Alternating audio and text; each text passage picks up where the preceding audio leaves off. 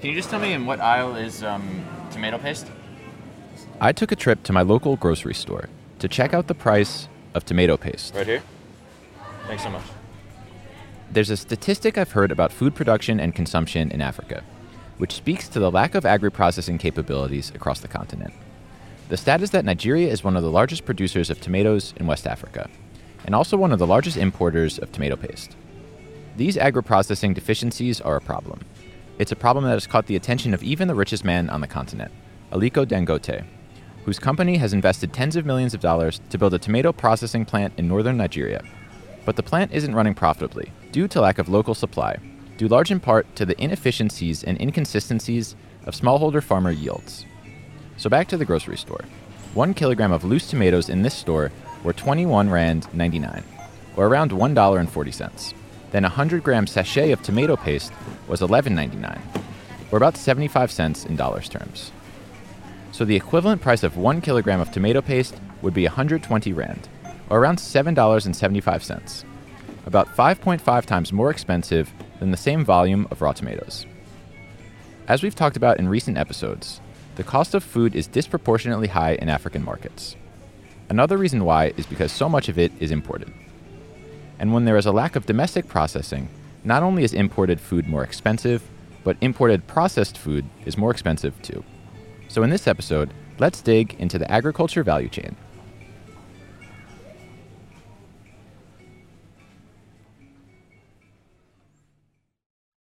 Before we start, we'd like to thank MFS Africa for their sponsorship of this season of The Flip. MFS Africa has been backing the growth and development of the ecosystem by investing in startups through its Frontiers Fund. One such investee is the Ugandan agri-tech company Easy Agric. And I had the opportunity to speak with the company's co-founder and CEO, William Luyinda, about the variety of challenges smallholder farmers face and the role the company plays in digitizing and increasing the accessibility of agriculture services for smallholder farmers in Uganda. I would summarize that farmers have biggest challenges in the 4 main pillars. Access to the genuine and affordable inputs, then also they are challenged to access extension services. They are also challenged to access profitable and consistent markets, and also challenged to access capital, enough capital for them to make sure that they do their production and they're able to scale their production. Currently, the ratio of the extension worker to farmers in Uganda, it's 1 to 15,000. That means that each extension worker has to reach out 15,000 farmers. That's insane. Now, with this limitation, that means that farmers lack access to information or to extension services. On the other side, even when they start the production or when they're in the real production cycle, they find it very hard for them to get genuine inputs at a little bit more affordable prices. So you're talking about Uganda, where the counterfeit of almost everything is high. Even those who are able to access those inputs, they find it very hard for them to get the right know-how on how to use those particular inputs. They have a challenge of making sure that they're able to sell to transparent, consistent, and profitable markets. So they end up always making sure that they sell to middlemen, which puts them in a situation which is non-profitable. Lastly, it's access to finance. When you start it from the people who give capital to the farmers, is that they find farmers operating in the dark. Their production is not visible or is not transparent to the people who provide capital. So you're talking about a farmer who just buys the inputs, he doesn't keep any record, doesn't do anything around which can stress his production. And it's always also very hard for them to keep these records. We'll hear a bit more from William on how Easy Agric helps solve these problems for smallholder farmers later in the show. You're listening to The Flip, the podcast exploring more contextually relevant stories from entrepreneurs around Africa. Welcome back to The Flip. I'm your host, Justin Norman. Back in episodes 4 and 5 of this season, on logistics and B2B commerce, we talked about a major problem consumers have in African markets. The cost of goods and food are disproportionately higher for African consumers, with consumers in some markets paying more than 50% of their income on food alone. Logistics plays a major role, as does retail fragmentation and the inefficiencies along the supply chain. And when talking about food in particular, There's another important factor we'll explore in this episode: farming and the efficiencies of production and processing along the agriculture value chain. The problem starts, as we've talked about previously, with smallholder farmers. We lose about 25% of our sales because we cannot get materials to sell, so we don't have stock. That's Affiong Williams. She's the founder and CEO of Real Fruit. And Real Fruit's vision is really to be the largest end-to-end fruit processing company based out of Nigeria, selling a range of interesting, healthy dried fruit snacks for the Nigerian market and the world. The beginning of an agri-processing chain starts with raw materials. Dangote is having a problem with their tomato paste processing plant because of the fragmented nature of sourcing raw materials from smallholder farmers across the country. It's a problem Real Fruit has as well. I think with most value chains in Nigeria, we have this chicken and egg problem regarding the reliability of raw materials for processing, which makes processing quite unviable. And what then happens is that people import processed goods to supplement that gap. So you have, for instance, in my value chain, a lot of fruit being grown and rotting, but it's not the right quality, right consistency for a large-scale processor to purchase regularly. So, for instance, fruit juice manufacturers, instead of depending on the instability of the raw material, will import juice concentrate to make their finished products. So that just becomes a trap, a circular trap where there's no off-takers for raw materials. So, there's no investment in bettering the quality of raw materials.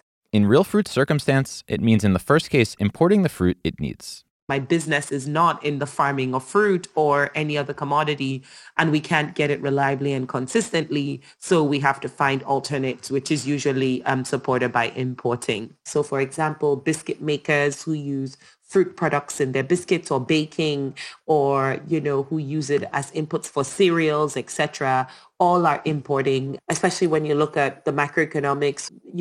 If you foresee that a devaluation is coming and you look at the difficulty with even border closures and those kinds of things that increase the cost of goods and making the port congested, we do have a case to be producing locally and being competitive against imports. This has Real Fruit thinking about and planning for building across the value chain. We have inventory problems, right?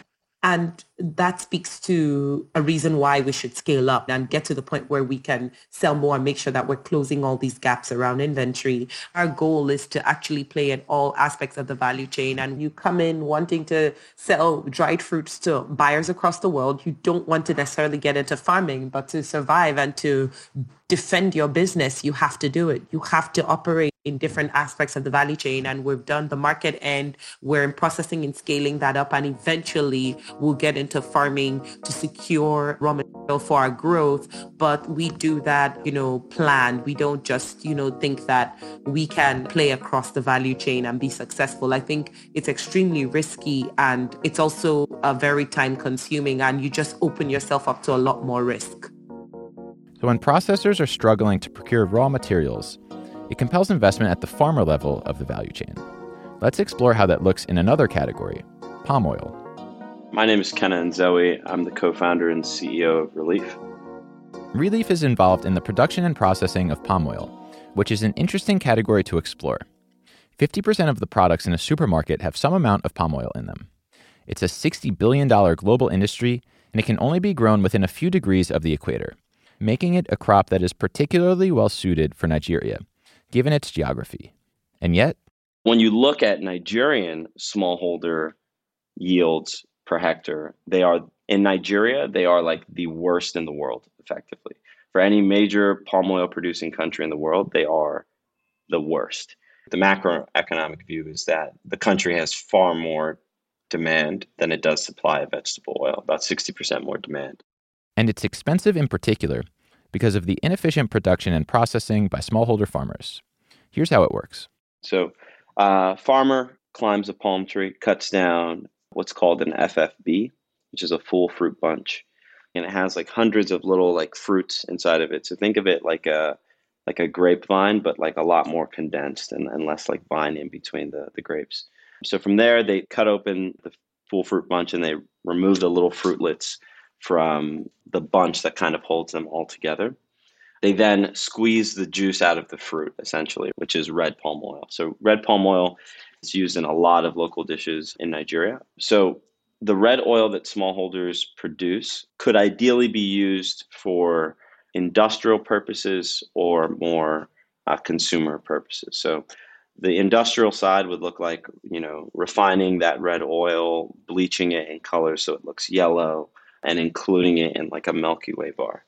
And then the more consumer focused side is to basically just like strain that red oil with a little sieve and then sell it to your friend in like a jerry can.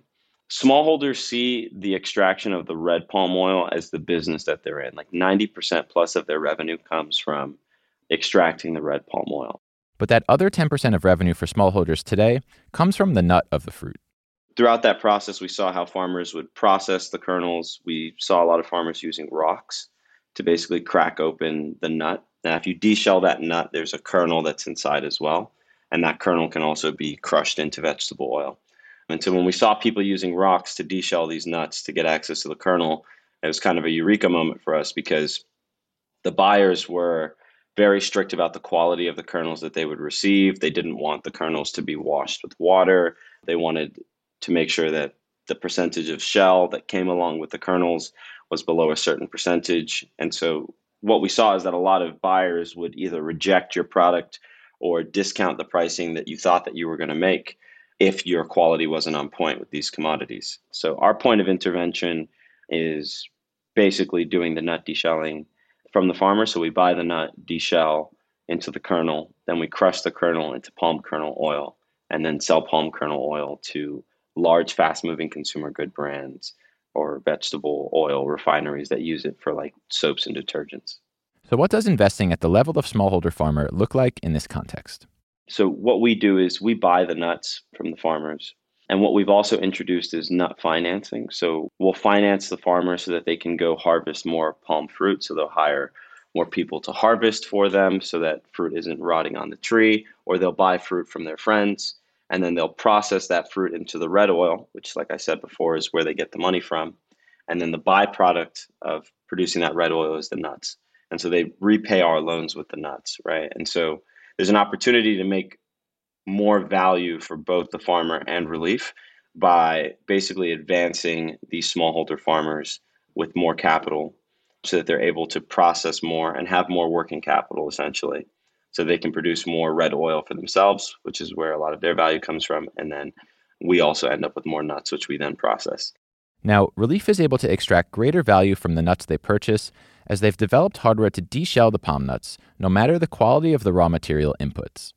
And in a market with a supply deficit, the more raw materials Relief can get, the more they can deshell and the more they can sell. And as Relief's deshelling technology is undoubtedly more efficient than smallholder farmers' rock cracking method, it's the company's objective to demonstrate what that means for smallholder farmers in terms of upside.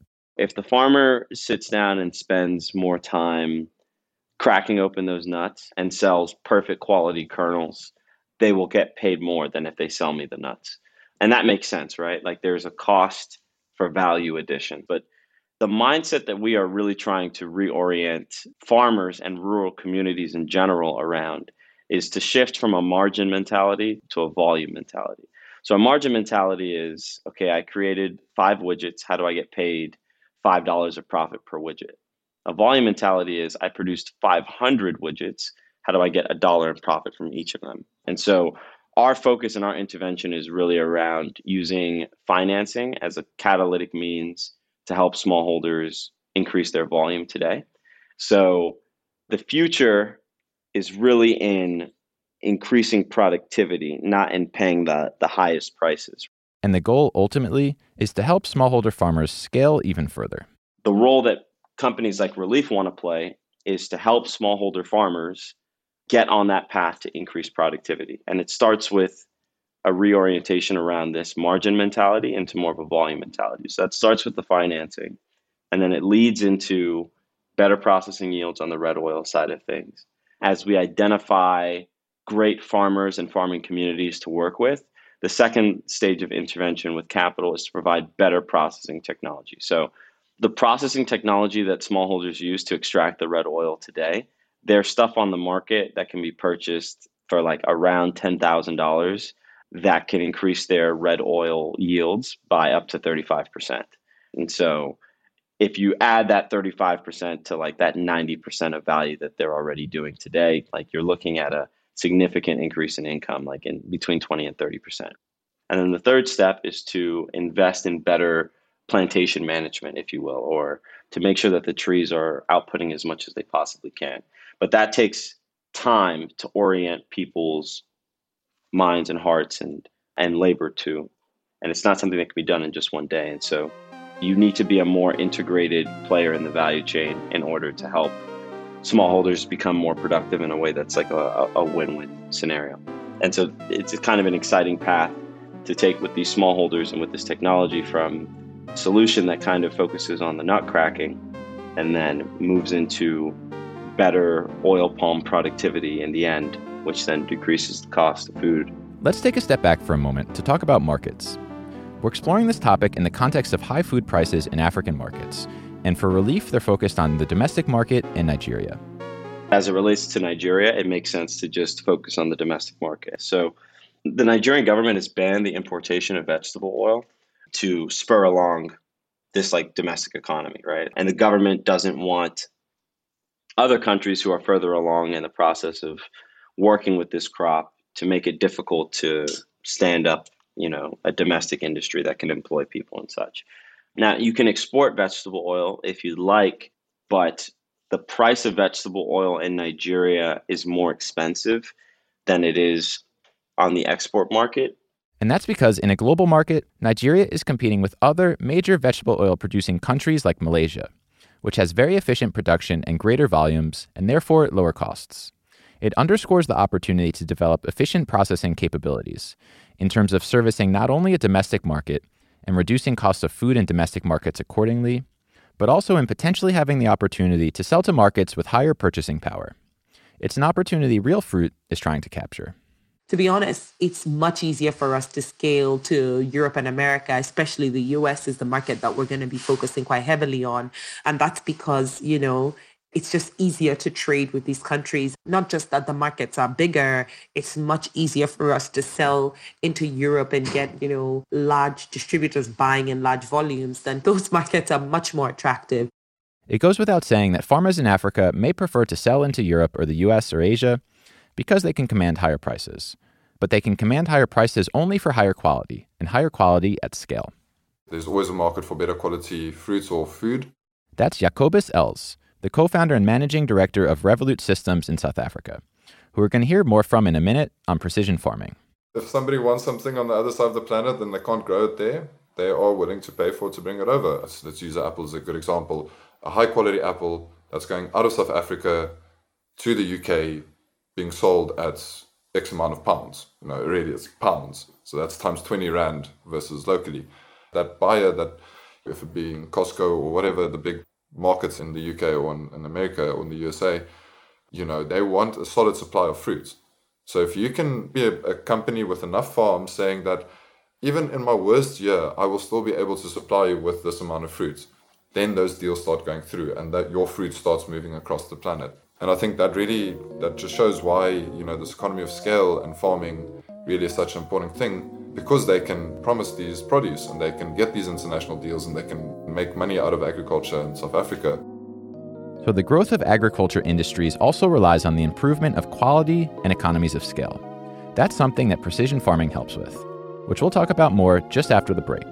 But first, here's another word from our sponsor, MFS Africa.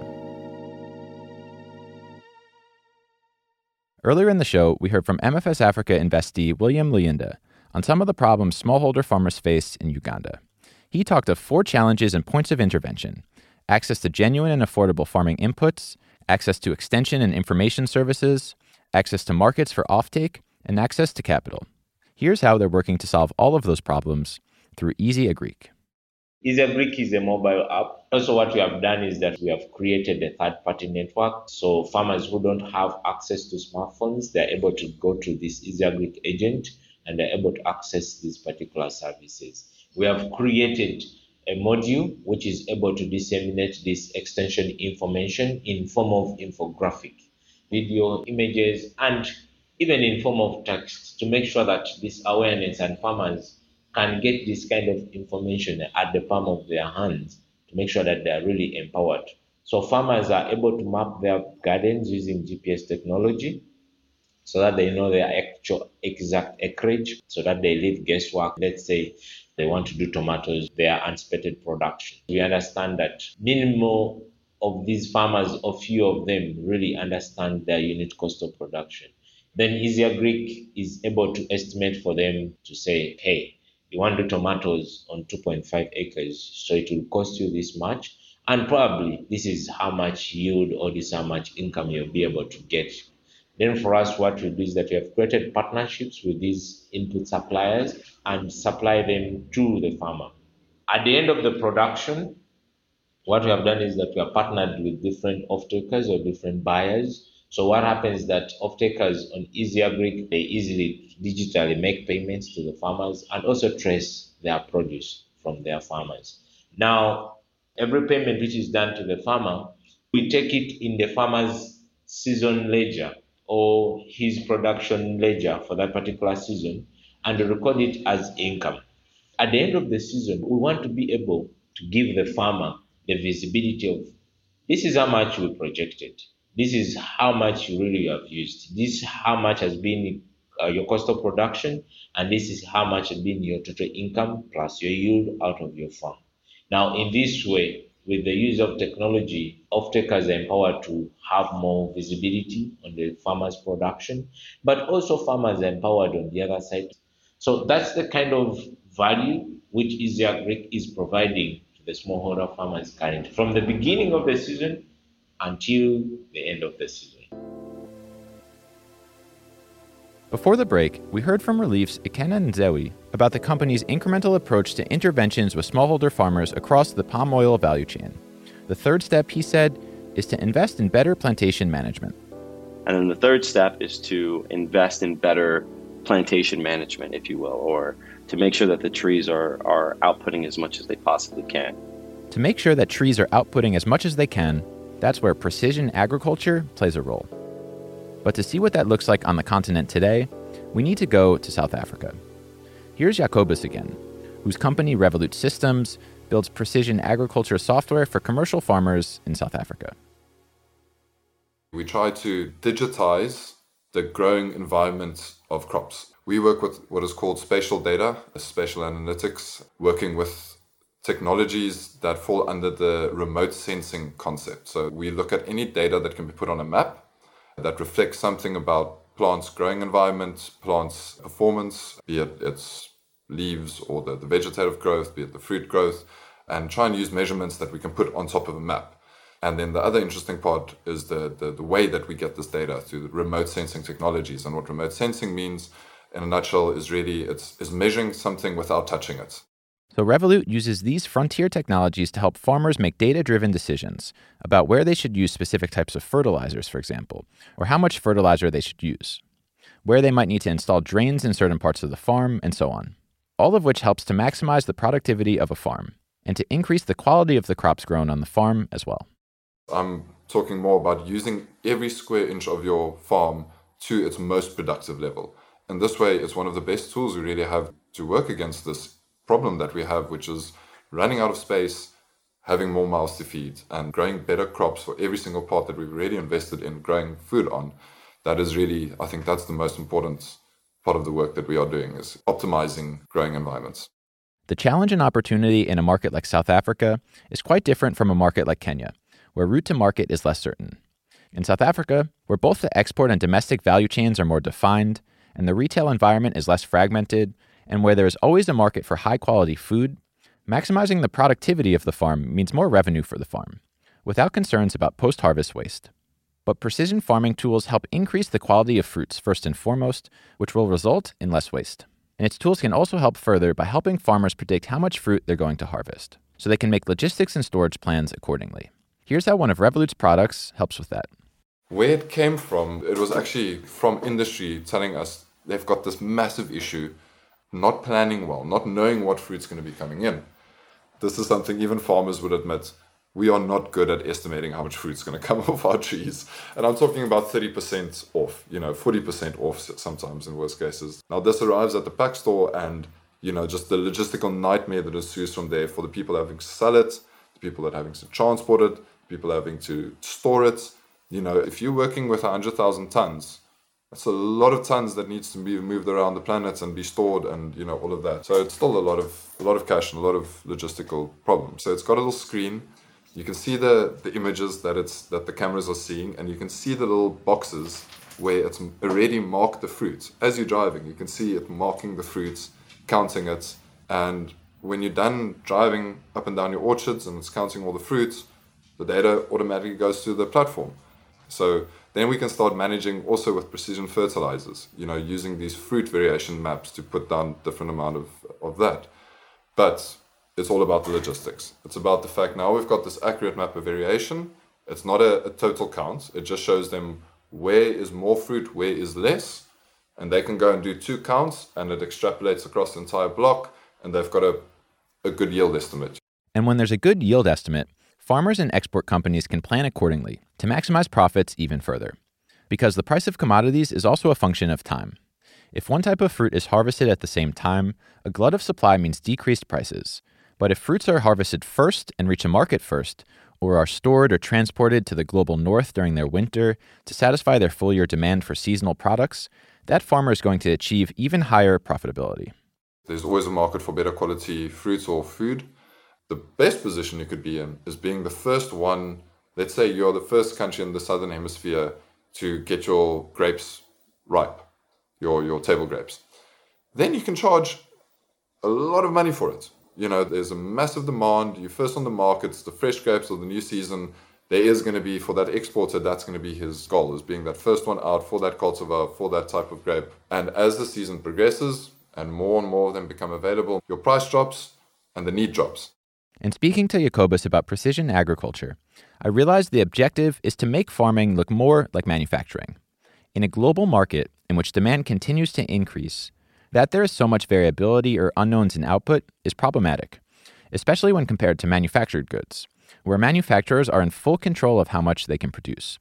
When farmers put seeds in the ground, they need to know how much it will yield them. So perhaps farming should look more like manufacturing. One of the first times we were on what we call in South Africa a mega boer, get the English for a mega farmer, you can say. So you start driving on this farm, and there's table grapes on each side of you, and as far as your eye can see, this road is carrying on, and there's table grapes on the left and right hand side of you. This is hectares upon hectares, kilometers and kilometers of road. There is mining trucks driving around, busy with, working on creating new blocks there at the back. There's huge equipment moving left, right, and center.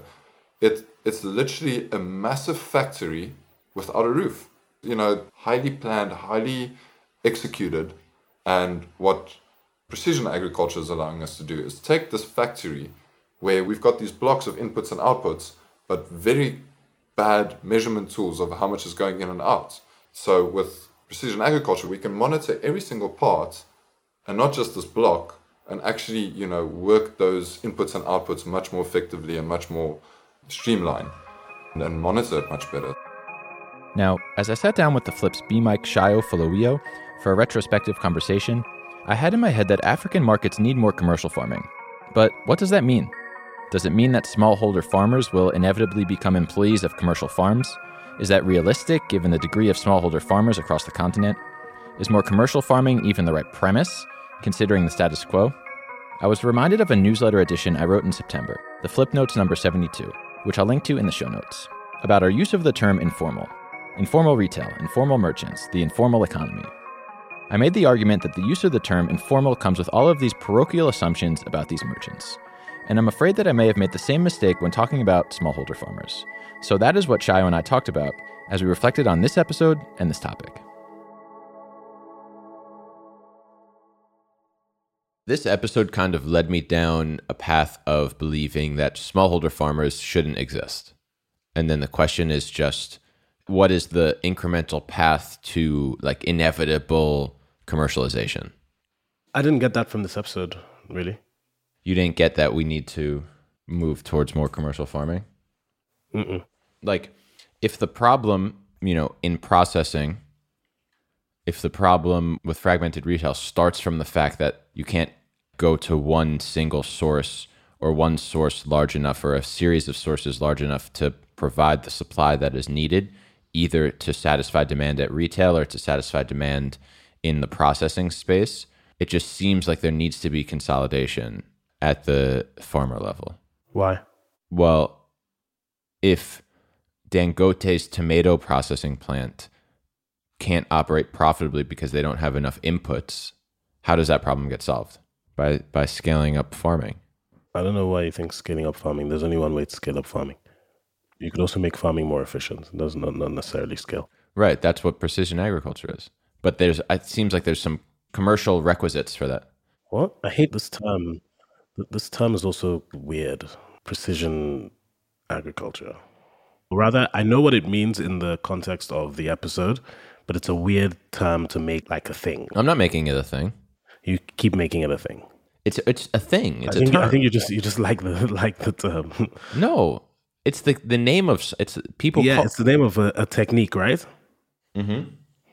But it's suggesting that normal agriculture is not precision.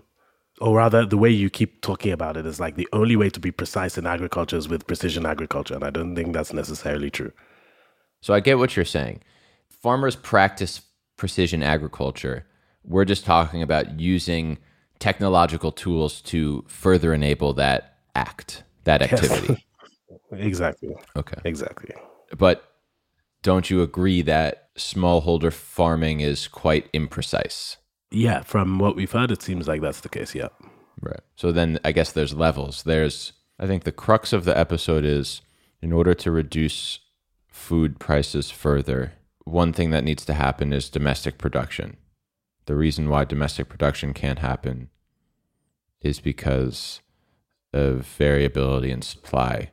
The reason why there's variability in supply is because of the prevalence of smallholder farmers. The reason why there's a prevalence of smallholder farmers, to go back to a prior episode, is because it's the least risky way to satisfy fragmented market demand. That's pretty linear. I think there's a big jump. From the need for more supply to smallholder farmers suck, let's all commercialize, blah, blah, blah. It's a very big jump. It's a very extremely large jump that seems kind of a convenient jump. All right, so I guess there is something to be said about how, by the way, a smallholder farmer is anyone who has less than 100 hectares. So a 99-hectare farmer who's using some commercial and precision agriculture tools is probably a significant improvement from the 2-hectare farmer who is cracking palm kernel nuts with a rock. Yeah. I mean, for instance, in the relief example, tell me how that means smallholder farmers should not exist. No, it doesn't. I think it just means moving smallholder farmers from something that they are today. Like, obviously, there's a wide range of variability in the definition of smallholder farmer, right? So we just want them to move them to the commercial end of the spectrum. I mean, not really. You actually just want them to make sure that all the trees don't have nuts that get rotten or whatever, the fruit that gets rotten. That's actually the outcome that you're aiming for. And there's lots of ways to get to that outcome. So I don't know where we've gotten this idea that the only way to get there is... I guess that's what I'm saying, is that is towards the commercial end of the spectrum. Just higher output, greater efficiency, greater use of tools where available. All of that is just further along the commercial end of the spectrum. I don't know what you mean when you say the commercial spectrum. I don't know what the commercial spectrum is. Well, what are the characteristics of a commercial farm? High efficiency, output, use of tools. What are you talking about? What's the thing of a farm? It's like you're into the precision agriculture thing again. Like, what is the point of a non-commercial? Like, what are you saying? If you're selling your shit, you're a fucking commercial farm. That's what like commercial means. Like, what is the commercial spectrum? That's very interesting, because you know how I wrote that thing like a couple of months ago saying that we shouldn't call it the informal market? Yeah, it's just the market. Because we're like treating informal merchants with like a lack of respect by calling them informal and like having these like assumptions about who they are and what they do, and you know, this weird power dynamic. Like I realize I'm doing the same thing with smallholder farmers. Mm. So the question is not actually about whether smallholder farmers should exist or not. It's just about how do you improve any farmer's efficiency and output. Yes, that's more of a reasonable conversation. And it's not a smallholder farmer thing. It's not a commercial farmer thing. It's every farmer thing. And then the thing really is like everyone has an opportunity to and a need to improve efficiency. It's just that the how is different depending on who we're talking about and what stage of farm they are working at. Yeah, I mean, I'm sure there's important nuances in the types of farm and the sizes of farm and things like that. And like, what's the value chain? Some value chains might be more appropriate for commercial farming to be the things, and others maybe not so much. But this weird question of like, should they exist? I don't know how we got there, to be honest. That's it for this episode of The Flip. Now, we've got a few more episodes of this season yet to go, but instead of publishing them over the upcoming weeks in December, we're going to hold back and publish them in January. So this episode will be the last in 2021. If you need your fix until then, we'd love for you to explore our past seasons and episodes of the show, which are available on your favorite podcast app. Or you can subscribe to our newsletter, The Flip Notes, which we'll still be sending out every Sunday. You can subscribe on our website, theflip.africa. Thanks as always for listening, and we'll see you in January.